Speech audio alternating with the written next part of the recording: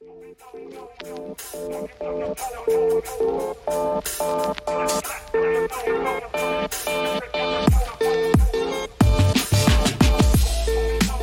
everyone, my name is Bryan. I and my friend and 10-year NBA veteran Mason Plumlee are founding AGC. We're a startup that's passionately pursuing the creation of a more generous future. Welcome again to A Generous Podcast. The goal of this is to inspire, educate, and empower people to actually make the world a better place. Today's guest is special. It is Ben Higgins. Ben is typically introduced as being the Bachelor. He was also on The Bachelorette. I actually remember watching his seasons with my wife a few years ago because we were rooting on a fellow Denverite. But what I believe this interview reflects is that Ben is so much more than somebody who's had a presence on reality TV. He's given himself to the building of Generous Coffee Company and genuinely cares about making the world a better place. Wanted to say this on the front end. We wanted to support what Ben is doing. And so here's what we're going to do. We need reviews. When you leave a review for us, it helps expand our reach as we strive to create a more generous future. And so we would love it if you gave us a review on Apple, Spotify, wherever you listen to this. And for the first 10 people that leave a review, just shoot me an email. By the way, leaving a review takes like 10 seconds. Shoot me an email at Bryan, I'm Bryan with a Y, so Bryan, at helloagc.com. Tell me you left a review, and I'm going to send you a bag of coffee from Generous Coffee Company. And we hope it gives you a better glimpse into the beauty of what they're building. Ben's going to tell you about this himself. Here he is. All right, Ben, thanks so much for joining us. We really appreciate it. Hey, I'm pumped to be here. I wanted to ask this on the front end. You know, we talked about this a little bit before, but my co-founder, Mason Plumlee, and you both grew up in Warsaw, Indiana. Yeah. What is it about Warsaw, Indiana that just keeps putting out these like highly influential, world-changing people?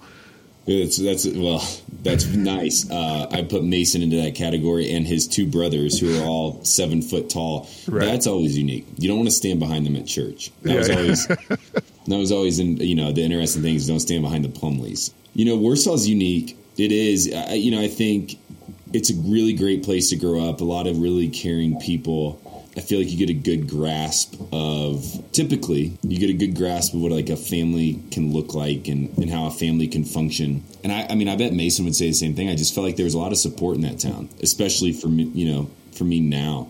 Yeah, I don't know. It's a weird town. My friends always say is like, how does so many people that are doing so much come out of this like 12,000 person town? I have no idea other than the fact that I'm glad I grew up there. Yeah. Do you have any Plumlee brother stories from growing up there? Oh gosh, yeah. I mean, Mason and I swim on the same swim team growing up. Really? So, wow. Mason was a little bit of a quicker grower than Miles. Miles was like probably 6'5" as a sophomore in high school, which is still tall, but it's not 7 foot, right? Mm-hmm. And his body was kind of stretched out and, a little like gangly. And so basketball wasn't really Miles' thing for a long time. Miles actually, I can give a fact about it, all of them, I bet. Miles, he might still be, he was a unicycler. Really? Actually incredible at it. And I just remember Miles driving around in a unicycle, which is weird to think now, right? Right. Marshall, the little brother, had like a little heart issue growing up. And so what I remember about us, we swam on the same swim team, all of us. Marshall would have these like little heart flutters, but his parents would have to pick him up and shake him by his feet to get his heart back in rhythm. So I remember them like lifting Marshall as a little kid out of the pool and shaking his feet around to get his heart back flowing right. And then Mason was the person I was the closest with because he was close to me in age. We played in the same AAU basketball team for 2 years, swam on the same swim team. Mm-hmm. And then Mason went on to be really good at basketball, and I went on to retire.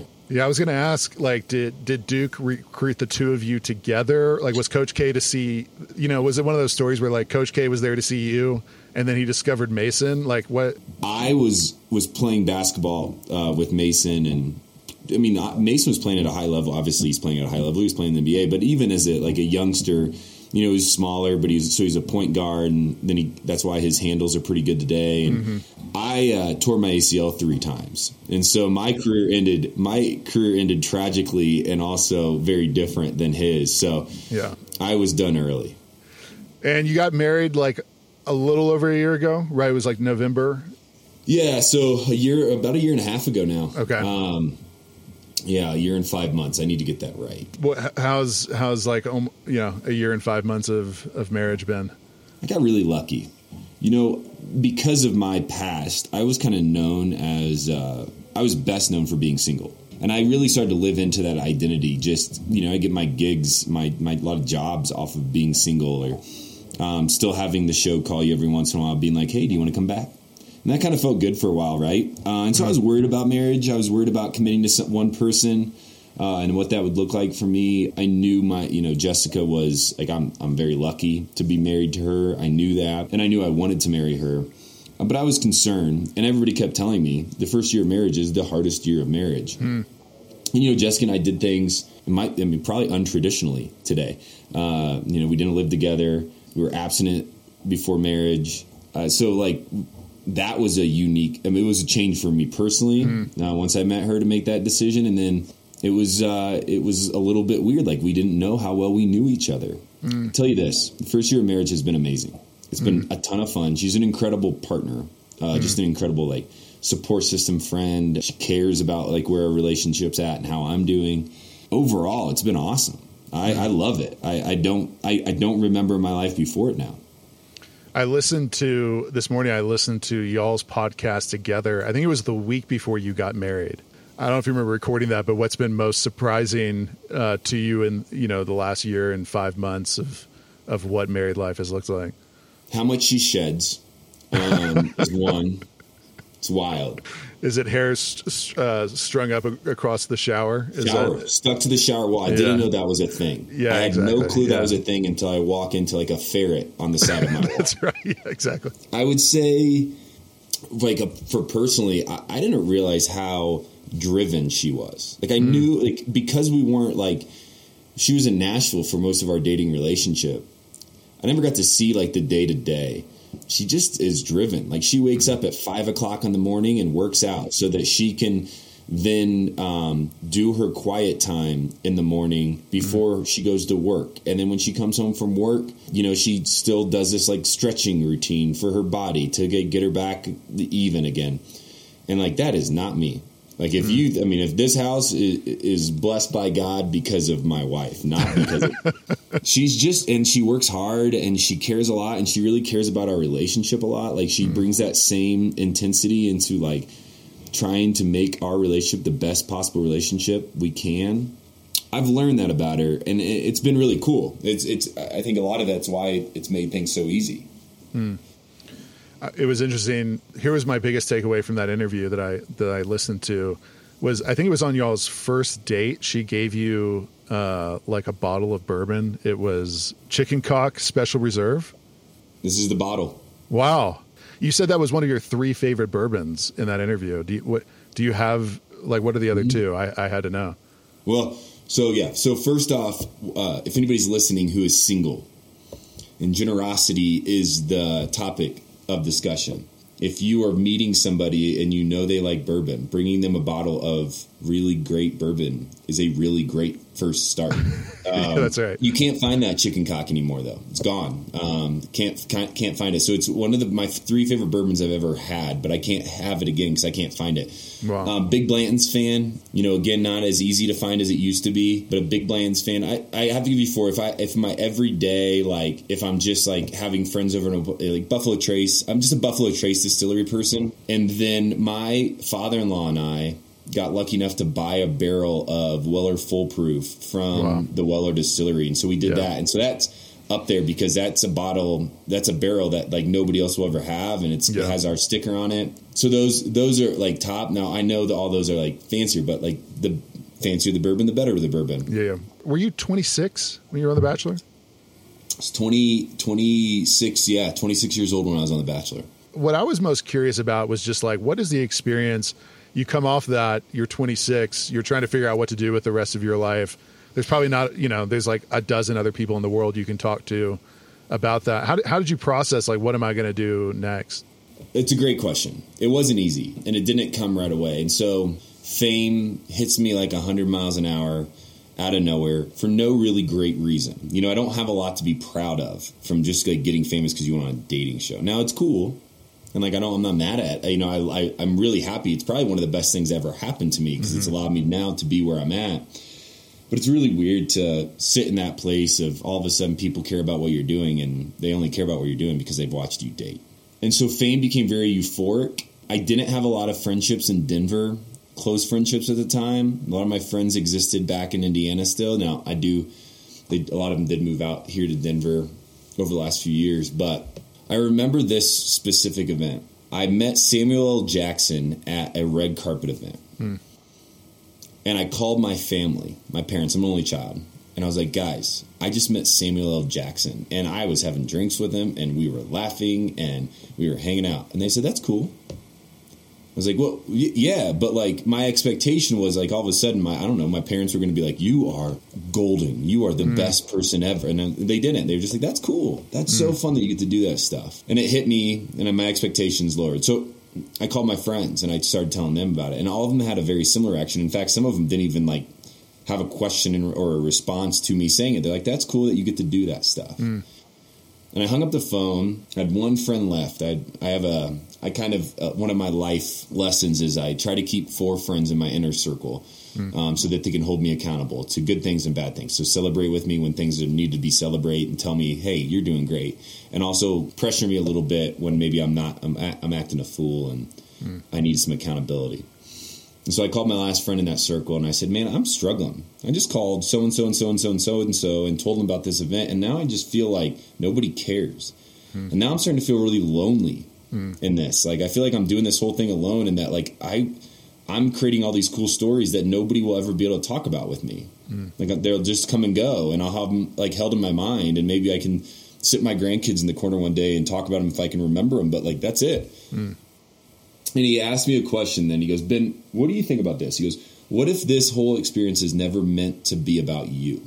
What if it was always meant to be about something bigger than you? What if the pressure you feel to stay famous and to stay relevant and to stay in the headlines is a pressure you shouldn't hold?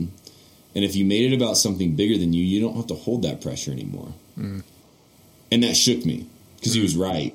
And so from that, I trusted that wisdom. And so from that moment forward, I started to just think about, hey, what do I like to do? What have I always liked to do? What does it mean now to have a following and a platform?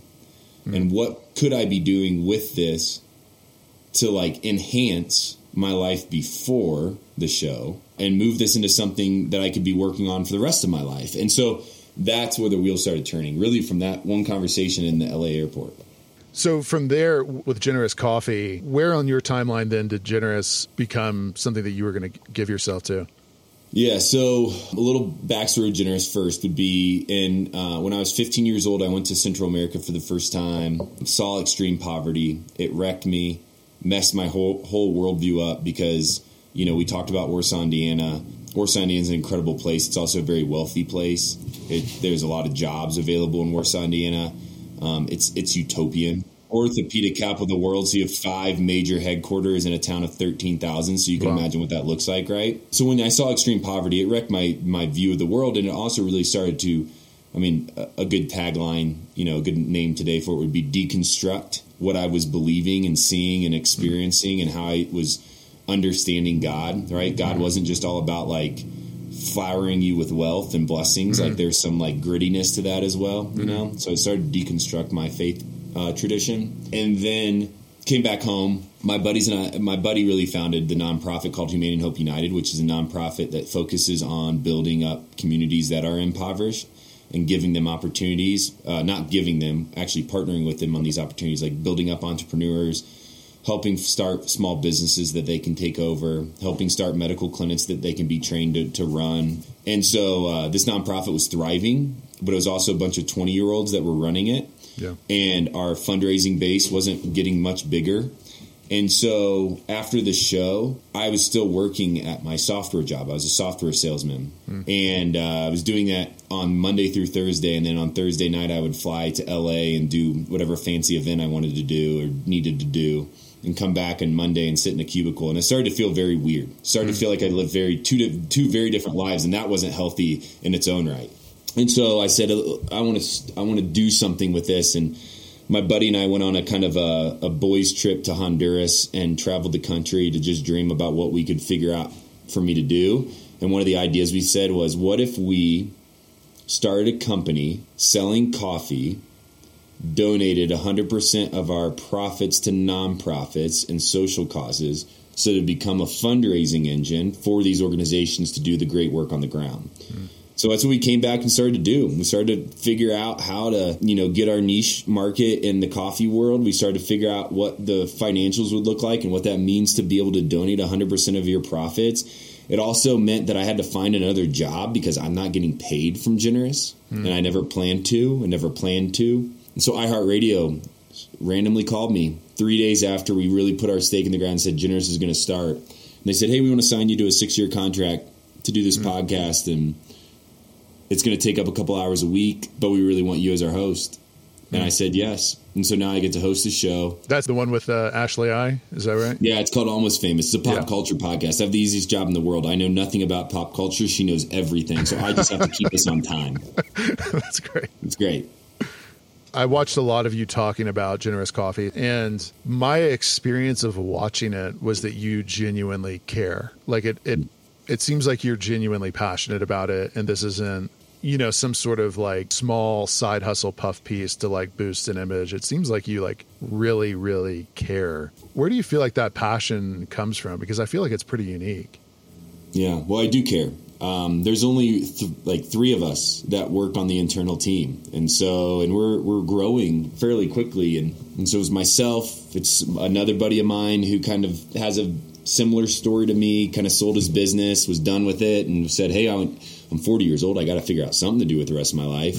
And then we do have one paid employee right now. She has to be paid because she works her butt off, but we all spend, 40, 50, whatever it requires. It's a full-time job for me. It's a full-time job because I believe that this can be something incredible. I believe for-profit business can be used for good. We call it for purpose. And right. I believe that the future of this is very bright if we just continue to take the right next steps and grind with it a little bit to make something happen. To answer the second part of that question, why I'm passionate about it. Well, one is I think my heart was broken by God as a 15-year-old to realize there's injustice in this world. To realize that not everybody gets to sit in an office in their house in air conditioning and have a home for my car, which is my garage. That's nicer than, 97% of the homes that exist in this world. I don't feel guilt over that, but I do feel a responsibility to do something about it if I have the opportunity.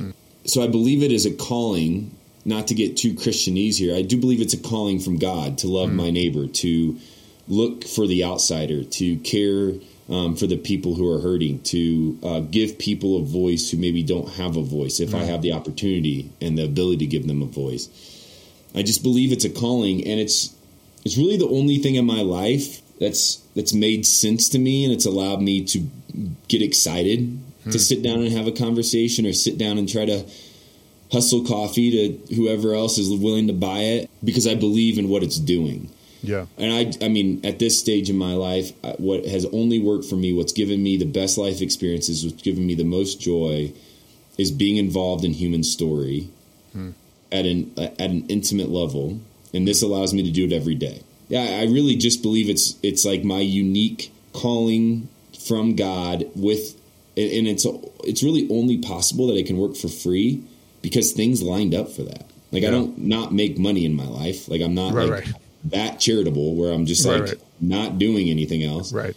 But everything else is lined up for me to make this my full-time job. And as a result, I believe that it's a responsibility I hold to, do it well. Yeah, I was really impressed even just from the grit, going through COVID. And I think you had shared that you guys were on the verge of bankruptcy as well. I mean, that probably would have been a very, if this had been sort of like sort of a side hobby. Yeah. I'm just trying to make myself feel better. I'm sure you could have said, no to this and, yes to 1,000 other opportunities that would have been easier. But, the genuine grit, I think, is a reflection of the conviction behind it. Oh, definitely. I mean, we have multiple stories where all of a sudden our bank account is looking like, well, this is it. But we can't, we couldn't give up opportunities existed where we didn't have to give up. But there's, this has not been easy. I don't think starting any business is easy. I think especially when you start a business and you say at the end of each quarter, we're going to donate 100% of our profits. Now, just to be clear, that's usually 10 to 15% of revenue. Sure. So there are operational costs that we have to pay for. Right. There are employees that we have to pay for. There's healthcare and those things. So 10 to 15% of revenue. But at the end of the quarter, we pretty much are not starting over, but we're starting with a lot less than most companies do. Yeah, it's been hard. And it's been confusing. There's been a lot of moments of like the dark night of maybe not my soul, but my mind being like, why in the world am I putting so much time and effort into something that's just costing money and it doesn't feel to be working? But I'm learning as I get older, those are good questions to ask myself. It puts me in a place with like a humility and ability to learn. Maybe if we took off and we were a $100 million company within the first year, I probably wouldn't have the humility towards this business that I do. But it's taken some grit and some sweat and some tears and some frustrations to even still be alive today when it comes to Generous. And that's taught me a lot. Yeah, it's interesting too, because I would assume it's probably a step toward anonymity. Yeah. I would assume that people love for you to talk about The Bachelor or all sorts of other stuff, but this is not that. No. Is that a point of tension or? No, it was massive. Up until even of July of 2021, it was. I've had like the hit rock bottom moments a few times in my life. I live in that space kind of. Like I'm always kind of like questioning like why are things going good for me right now? Like they got to turn fast. I'm always kind of living in that world. Like you're waiting for something bad to happen? Yeah, like what am I missing? Like what and then when it's bad, typically in my life I've tried to get out of that as fast as possible. And in July of 2021, I think I got turned down for a hosting gig that I thought I was going to get. And I think the reason I got turned down was just maybe because I wasn't as relevant as I used to be. And then I got that same day like a phone call about Generous that wasn't very encouraging. And all of a sudden I remember I just set up and I wept. And I was like, nothing that I'm doing is bringing me anything. Like everything I'm doing is failing. Everything I thought would work is not working. What I thought my next 5 years were going to look like is not what my next 5 years are going to look like. I'm about to get married, and I don't even know if I'm going to have a job. And so, yes, it was what happened in July. I let myself live in that space for a bit and listen to what like I was telling myself and starting to work through some of the lies I was telling myself and start to try to just take a deep breath and look at the bigger picture of where my life was sitting and what was going on in my world and try to find some gratitude, try to find some peace in that, try to find some joy and contentment in where I was going, and also try to divorce myself from the idea that I could be famous forever or I'd be relevant forever. And it was not easy. But, I don't know if I'm out of that, right? Envy and jealousy still can spark up, and I'm like, why am I not the one doing that stuff? But it's a lot healthier. It doesn't paralyze me like it used to. So, yes, it's been hard. It is hard. It's a hard struggle through loneliness and questioning and despair. But where I feel like I sit today is I tell my friends when they ask me how I'm doing, I do believe this. I just don't say, I say I'm happily content. Like I'm still living in this space of just being really happily content. I still would love to get a phone call and say, I would love to pay you $1 million to host a show next week. That would be awesome. So if anybody's listening, I'm still available. But that doesn't happen anymore. And I have to become okay with that and see who I am outside of that. Yeah, it's interesting. I was, as you were talking, I was reflecting on a conversation of somebody who was counseling me a couple of weeks ago. He talked about we go through this cycle of like, we dream, then we do, and then it becomes dull, and then we go into the darkness. And he says the reality is, he's like, in the darkness, we have an intolerance for the darkness. That's kind of like what you're referring to, is that, it's like, I just want to resolve this as quickly as possible. And instinctually, we run back to what's familiar that throws us back into the darkness, and we just get stuck in this cycle. But he's like, if you can learn how to sit in the darkness and not avoid it or run away from it, but go through it, you learn to dream again. I've thought about that about 10,000 times since 2 weeks ago. I wish somebody would have told me that then. Well, you did it. It sounds like you're doing it. I mean, I don't know if it's a completed process, but the tolerance of sitting in that, and because I'm sure there was a million other kind of vehicles you could have used to cope to, relieve that tension, but you're not where you are now. Yeah. I had to like lean into it a little bit, right? I had to start listening to some of those crazy, heavy things I would tell myself about myself and ask myself if those are true or not. And it's not like they just go away when you're like, no, those aren't true. Like, stop thinking that. Like, no, they still exist. Yeah. But you have to start like reforming who you are, what you're about, what you believe in. You have to start remembering some of the ways, you know, for me, I understand not everybody would call themselves a Christian, but that's, you know, that is my God. And so for me, I had to remember that like the God I believe in has shown up and how often. And that's not always easy. Like I forgot a lot of the stuff, or I misplaced or blamed the other stuff on just like happenstance. And that could be true at times also, but I had to start getting healthy again, and I had to lean into my pain, I believe, in order to do that. Yeah. I know that was around the time you wrote your book as well, wasn't it? Was that, do you feel like now, because that was a couple years ago? So I wrote a book on loneliness and reconnecting with yourself, with others, with romance, and with God. Called Alone in Plain Sight, right? Yeah, it's called Alone in Plain Sight. And it came out in the time of COVID, which you would think would be perfect timing, right? Yeah. However, it's some of my story along with a lot of other people's stories who have impacted me in my life, and then some lessons all of us have learned along the way, and insights that, you know, maybe help us. And you'd think it'd be great to come out during COVID because it's very timely. Right. But then it cancels book tours, and it cancels all the ways that you do connect with people. And so, you know, it was weird. I wrote this book, put it out into the world, and then never had like any tangible feeling about it because I never got, you know, the feedback I would get would be virtually, which was awesome still, but it wasn't like people coming to me face to face. So, it was the same period of time. It was more towards the end of the promotion process. But I think writing that book put me in a lot of these places too. I was reliving a lot of like struggles with addiction, struggles with romance or in relationships, and objectifying people and using them as pleasure and not realizing they're people. And that got kind of heavy when you're starting to think about it. And you kind of you think about these stories of when you're at your worst all the time, you're writing them down on paper. And I kind of started to feel like, yeah, you might suck. You aren't that great. Which is probably maybe something I needed to hear at the time because I thought it was pretty great. Was it, now that you're 2 years removed from that, was that like a pretty healing experience writing that? Yeah, very healing. Very healing.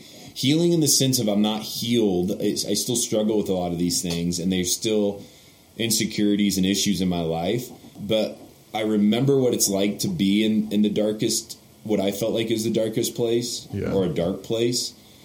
And I remember that there's light on the other side.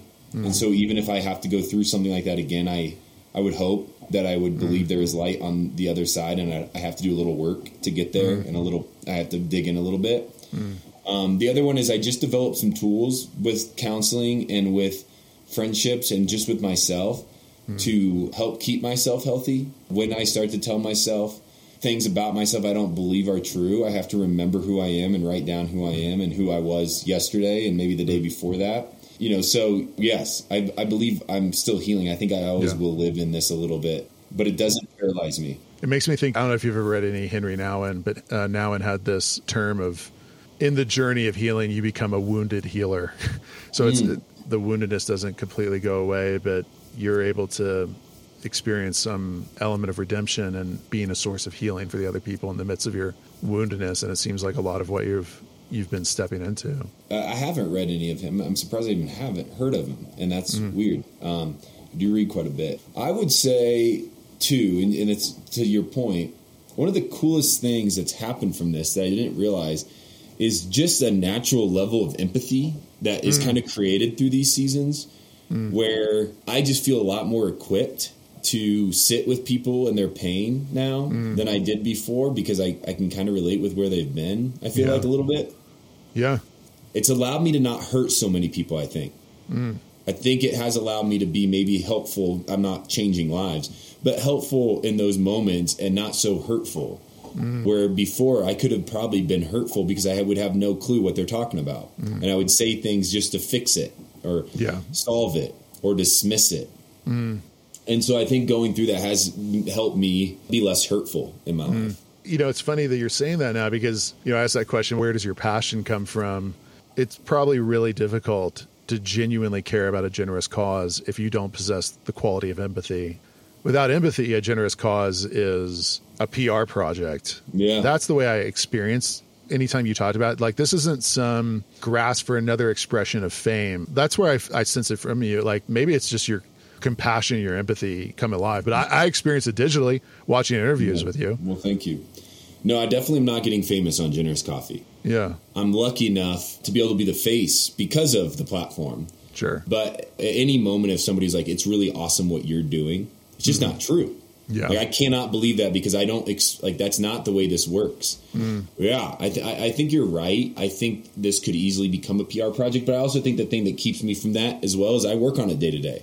Yeah. So like, it's not just me getting to go out there and do really cool interviews with really great people and go to really great events. No, like my, laptop's full of spreadsheets of right. random, like I'm in the grind. And so that helps me also. Right. Could you talk some about even just the decision to be for profit? Yeah. I think a lot of times people think that you have to be a nonprofit in order to make a difference. And I'm sure you've thoughtfully given a lot of time to that. How do you think about that? Well, a few ways. There's this unintelligent business thing where I say, hey, I just want to prove that for-profit business can be used for good. So there's this kind of moral stance that I take where it's like, I like business. I enjoy business. I enjoy working on other businesses. And I think these can be used for really great things. So let's go to the extreme here and show how good this can be, right? There's that side of it. The other side of it is as a company, we dream of the day that people will want to invest into Generous, knowing that the return is not like a return that they would have if they gave to a Fortune 500 company. Yeah, like if they had invested in Facebook early or something like that. Yeah, exactly. So they would know what this investment means. They're investing into Generous because they believe that the model that a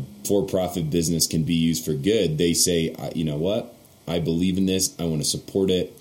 I want to become an investor into this. That's a lot easier when you're a for-profit business compared to a nonprofit business. And the final piece is really it's a lot easier for us to sell product and grow our business and scale it as a for-profit business. Like we believe this is going to become a behemoth of a company and it's still going to give away 100% of its profits. And we believe that the larger we get and the more we sell and the more freedom we have to sell product and different types of product, the more good we can do. There's some restrictions when it comes to nonprofit work, what you're about and what you're supporting and how you're finding the funds to support that.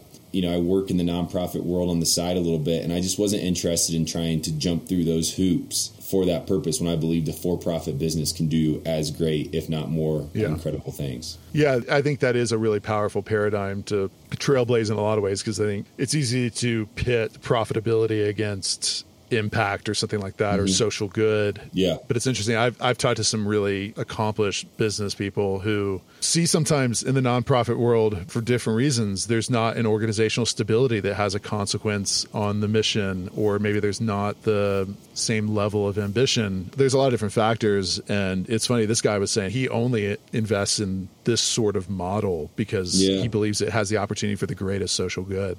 I believe that. I mean, I think in today's world, most markets are fairly saturated. Right. Unless you're coming up with new tech, new solutions to make things more efficient, you're working in fairly saturated markets, and coffee is definitely one of those. Sure. And so what's your differentiator? Like, how do you get people to pay attention to what you're doing? And for us, that's story. For us, that's not only telling the story of the coffee producers, but then telling the story of the funds and where they're going and the impact being made on the ground. And story will be the reason. We have specialty grade coffee. Scientifically, it will be the best coffee in the world. That's just the thing, right? A lot of other people provide that. I'm not the only person in Denver roasting specialty grade coffee. Yeah. However, what separates us is the fact that you're participating in a bigger cause, a bigger mission. You're drinking coffee every morning knowing that sip of coffee is going to something greater than yourself. And for us, we believe we can market that. We can sell that and then transparently and authentically show the impact of that. That's how we'll grow. And you guys have a shop. Is it one shop or do you have multiple shops right now? We have a place in Warsaw, Indiana. Okay. We do have our main and original coffee shop in Golden, Colorado. I went there on Tuesday, and it was a really cool experience. Is it Melissa who runs it? I talked to her. I asked her just about her experience, and I saw the Pay It Forward wall. That was really cool. Will you talk about what that is? That's a Melissa dream. It's cool. Melissa co-owns the coffee shops with me, and she runs those coffee shops. during COVID, she realized that people were feeling more isolated than ever. And, as people were allowed and able to get out and move and groove in the world, there's just a lot of pain. And coffee shops are a place that people stop in most days, even if they're experiencing pain or joy. They're kind of a sacred space. And she thought of, what if we started to offer the ability for others to be generous through generous coffee, for other people to accept generosity. And so this pay it forward wall, you can come in and buy a cup of coffee, and then you can say, I want to add $10 to this, and I want it to go towards a single mother who is hurting. And they take like a little coupon, they slap it up on the wall, and then if a single mother comes in, no questions asked, right? Yeah. We don't say, hey, tell us your story. Are you a single mother? Are you really hurting? They just go to this wall that exists in the coffee shop. They can pull down a coupon, use it. Yeah. Somebody else has bought it for them, and usually there's a little note on it that somebody leaves and their name. And, we have cards up there. It's really cool to see, like somebody who's lost a spouse, somebody who's lost a child, somebody going through a divorce, somebody living on the streets. There's a ton of different coupons that exist up there, all from people and what they care about and their generosity when they come in and check out. Yeah, that board, for context, we'll find some way to share a photo of it, but that board for context is like, it's basically 6 feet tall, and it was it was full. Like, it was full. And actually I saw exactly, I actually asked Melissa this because I saw one that said it was $10 for a single mom. And I even asked her, I said, did somebody use this? Do they feel embarrassed? What is that experience like? And she's like, yep, somebody will come up and quietly use this, and we don't ask any questions, but we can tell that, it really means a lot to her and she feels seen. And I had heard about this because I have a friend who goes to Generous Coffee a lot, and she told me about it and said it was really cool. And I think I was picturing in my mind this little, like, 3 cards on a bulletin board type of thing. But it's like, it's huge. It really is. It's beautiful. Yeah, it's massive. It's the prayers of many, right? And not everybody on there is probably prayerful people, but it's to me that represents the prayers of their heart, and they're able to not only say, this is what I'm thinking about today, this is who's on my mind today, this is the outsider that I'm thinking about today, but then I'm going to stick this up there, and then that outsider at some point is going to be able to come in and benefit from that person's thought. I think it's beautiful. I cannot take credit for that, but I think it's beautiful to see. And when I go in, I like to just stop and look and see what new ones have been added. It is very powerful. A lot of times $5 given in that sort of spontaneous, direct fashion is more impactful than, $5,000 given to an endowment. Yeah, I would agree with that. I have a good buddy named Bob Dalton. Bob Dalton was the founder of a blanket company called Sackcloth and Ashes. Sackcloth and Ashes, they're a 1-for-1 model. So when they sell a blanket, they give a blanket to a local shelter in your area. He then spun off to create a website called Love Your City. And his whole thesis with Love Your City that just launched this year is that giving will become local and it'll become more personalized. That we're going to start making human connection again through our giving, through our generosity, through our prayers, through our care. I think it's awesome. Yeah. What's next for Generous in the next, 3 or 6 months? Retail coffee is kind of was our original product. Like, get online, buy our coffee, consume it, keep buying our coffee through subscription models. We've really started to see how the market and business is changing away from the traditional swag. So away from like your fidget spinners and, magnets and sticky notes and all that stuff that was given out that people kind of just take it and throw it away. And we're really investing right now into the corporate gifting space. So customized boxes, customized coffee bags that tell the corporation story along with our story and where this money is going to be going and why this corporation chose to partner with Generous and this organization. And so I think it's a huge sector for us. I think we're going to really have a lot of success kind of helping tell the corporation who cares stories. So that's kind of my focus right now, is building out that program and making sure that people know about it and hear about it. We just got back from a trip to Honduras where we brought 30 people from the community down with us to see the work on the ground so that they can come back and be better ambassadors and storytellers for Generous. We'll keep doing that. Those are going to start happening more and more now that COVID's gone. And, I think overall we're hitting into a season. It's not make or break, but I really believe that it's going to be a make season. And we haven't had many of those. Like, we have had to kind of grind our way through this, like, no pun intended. And I think we're going to start. I think we've learned a lot through that season, and I just believe that this next chapter for Generous is going to be one where we're able to make the impact we've always been dreaming of making, and it's going to become really fun. Yeah. Well, we're looking forward to seeing it. Thanks so much for being generous with your time. Hey, thank you all for having me. Yeah. All right.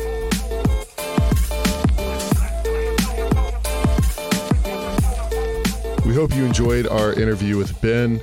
Remember, if you want to follow along more closely with what we're building, you can always go to our website at www.helloagc.com. You can sign up for our email list there, as well as we put the majority of our content out on Instagram at agc.future. We would love it if you followed along there as well. Thanks so much for joining us as we strive to create a more generous future.